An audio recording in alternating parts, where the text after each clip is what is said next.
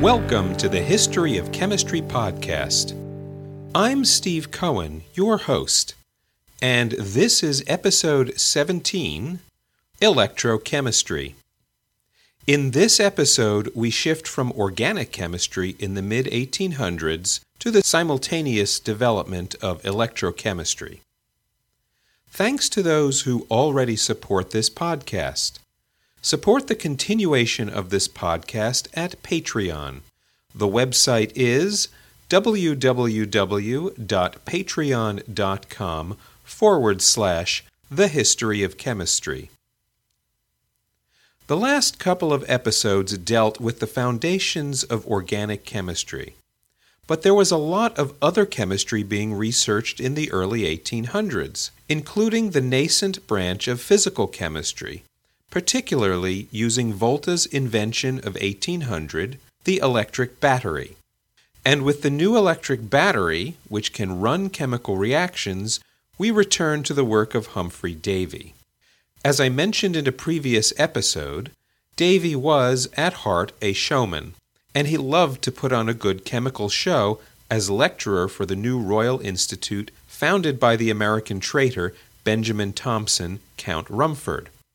His lectures were well attended by Londoners, including one woman named Jane Marcet. Jane herself had an interesting background. She was married to a doctor, Alexander, who attended the medical school at the University of Edinburgh, where we encountered Dr. Joseph Black, one of the institution's famous chemistry professors. Alexander Marcet was also interested in chemistry, and he, with Jane, tried a number of chemical experiments at home. And of course, she was at Humphrey Davy's lectures.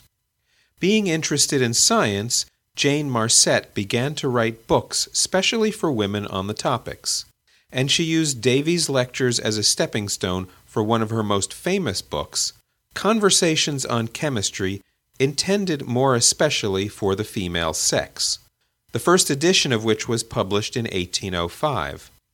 The format was a popular one for several hundred years, a dialogue between different people with different views, giving the author a chance to argue out the correct point of view.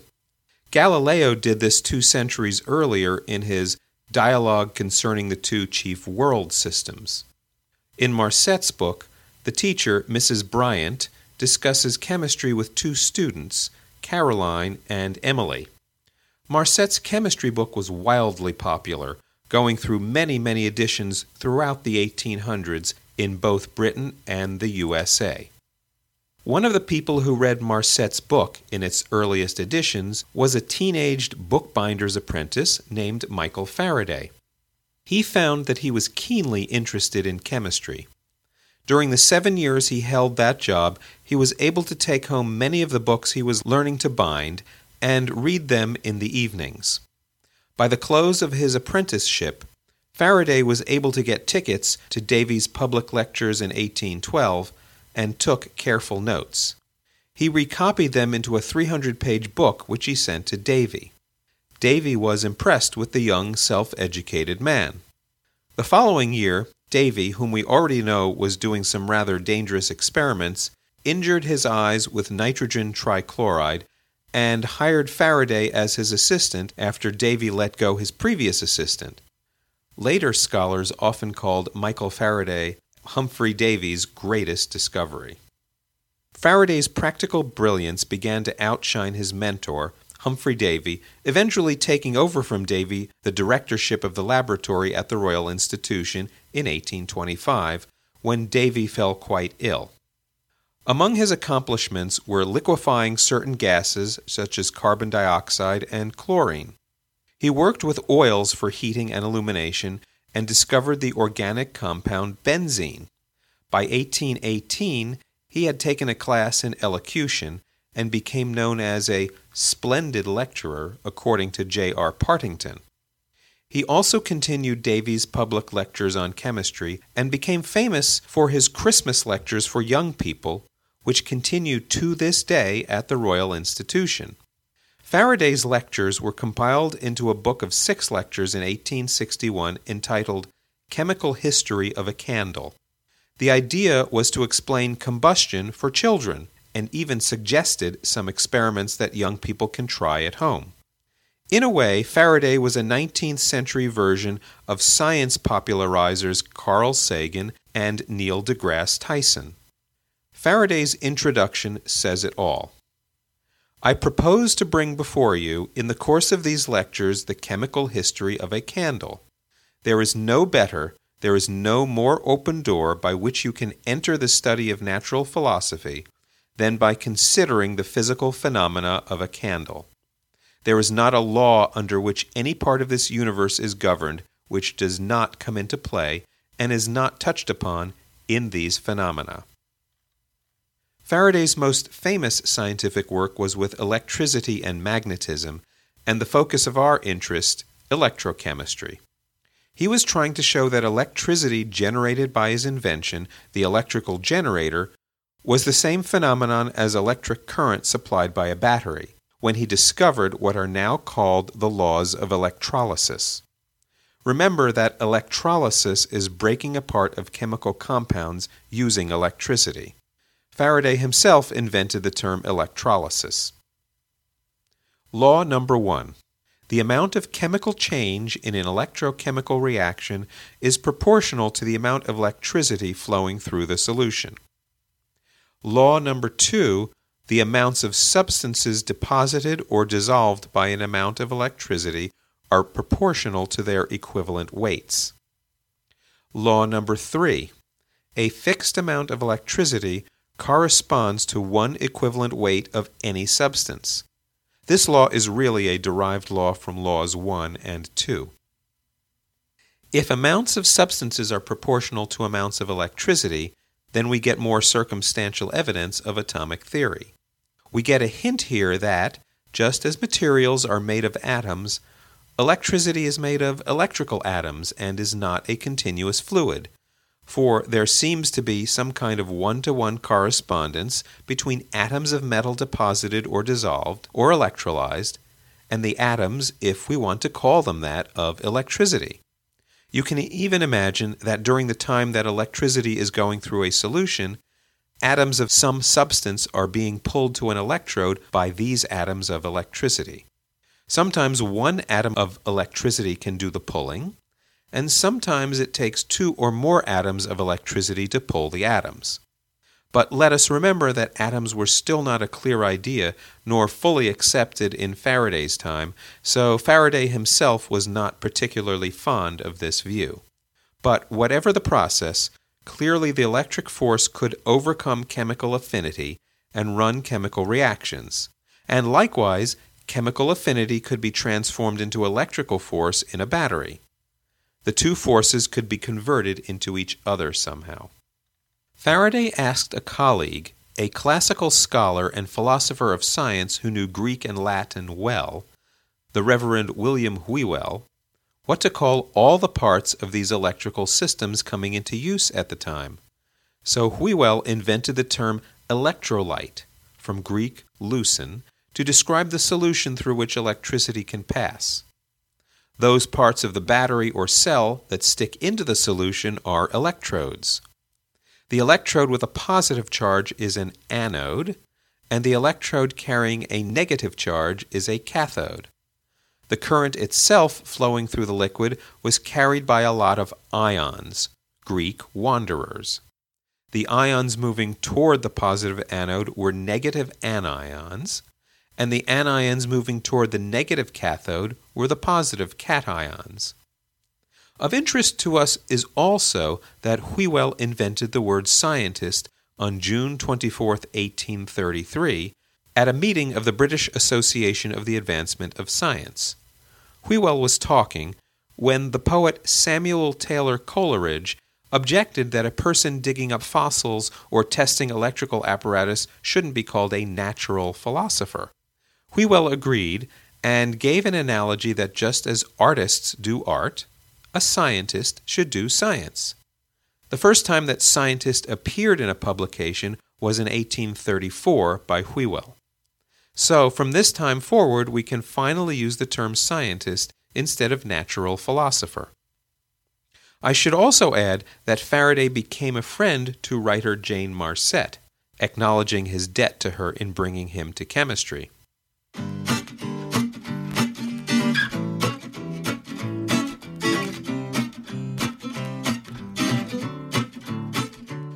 Once the laws of electrolysis were understood, there were obviously practical applications and maybe even money to be made.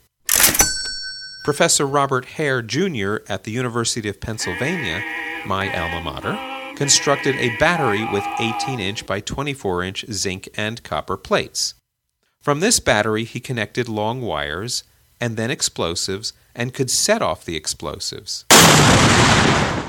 On the other hand, Hare became well known for crackpot beliefs in spiritualism and mediums, along with communication to the dead. In 1836, a British chemist, John Frederick Daniell, with 2 L's at the end of his name, invented a new type of battery to try to reduce the hydrogen bubbles created with the voltaic pile. His idea involved using another electrolyte to remove the hydrogen gas, that is, a second chemical reaction. The reaction system in the Daniell cell is a copper container holding copper 2 sulfate solution. This copper container, acting as an electrode, is itself inside an unglazed pottery container holding sulfuric acid with a zinc electrode. Overall, we are reacting zinc metal with copper ions to make zinc ions plus copper metal. The Daniell cell also had an electrical advantage. It created electrical power more consistently than the voltaic pile, which rapidly lost power. Thus, a variant of it, the gravity cell, became the standard for powering telegraph systems around the world, and by 1881, it became the standard electrical cell used to define the volt. Another development was the invention of electroplating. William Cruikshank deposited lead and copper in 1801, but Luigi Bugnatelli, a friend of Volta, demonstrated actual gold plating on silver in 1805, and he is now considered the founder of electroplating. Yet his work wasn't taken seriously for decades. With the quantitative measure, the laws of electrolysis finally revealed how much electricity would deposit how much metal. By 1839, independently in Russia and Britain, workers figured out how to electroplate copper printing plates.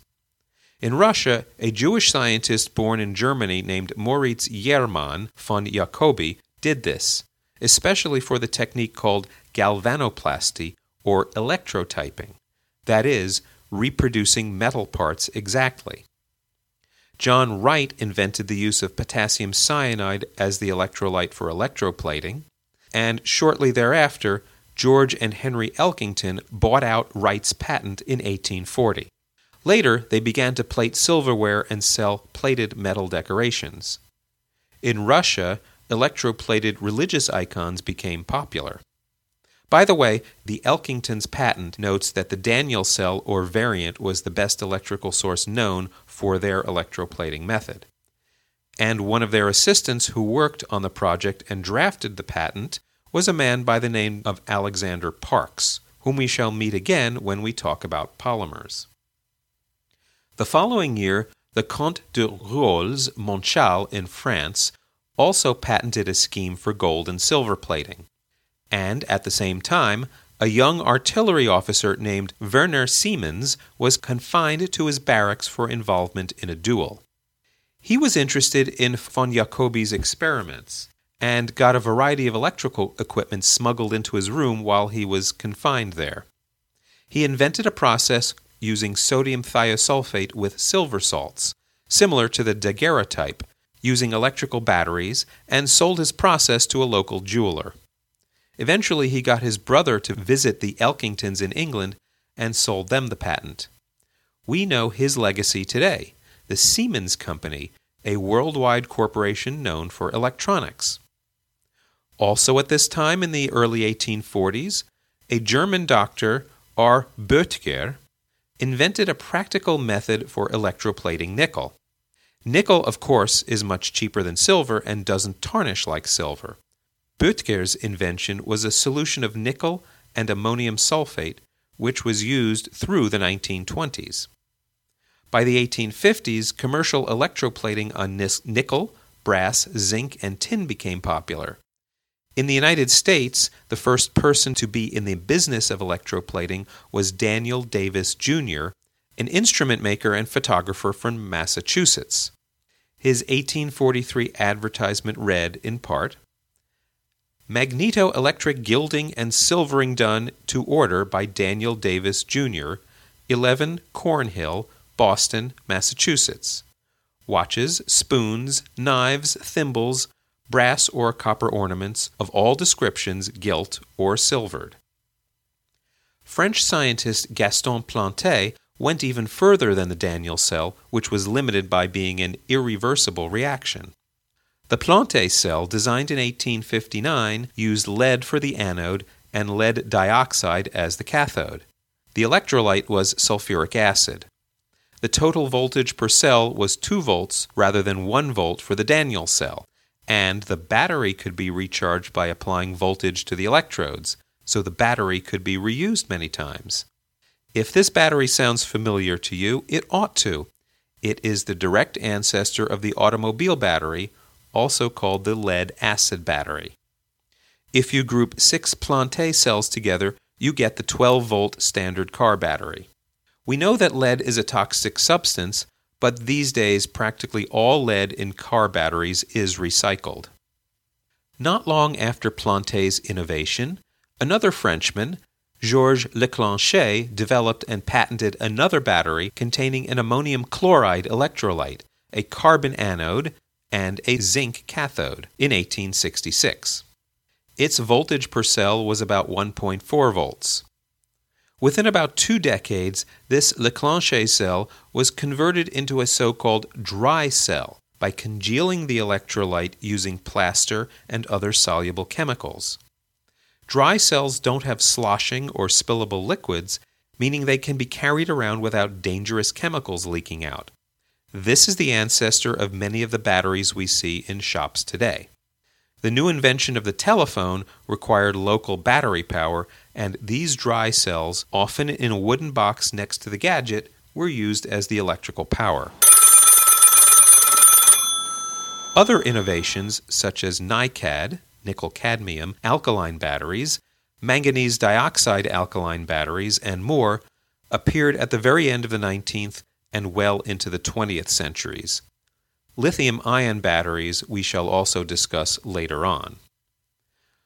But while all these innovations were going on in the practical world of chemistry, Faraday's idea of electrolytes as liquid conductors of electricity, combined with some kind of wandering ions holding and moving the electrical charges themselves, were obviously a mysterious question. How did this transport of current happen? What are ions exactly? No one could agree. And there was this side issue of the mere existence of ions in a solution with no current running through it. Obviously, that can't exist.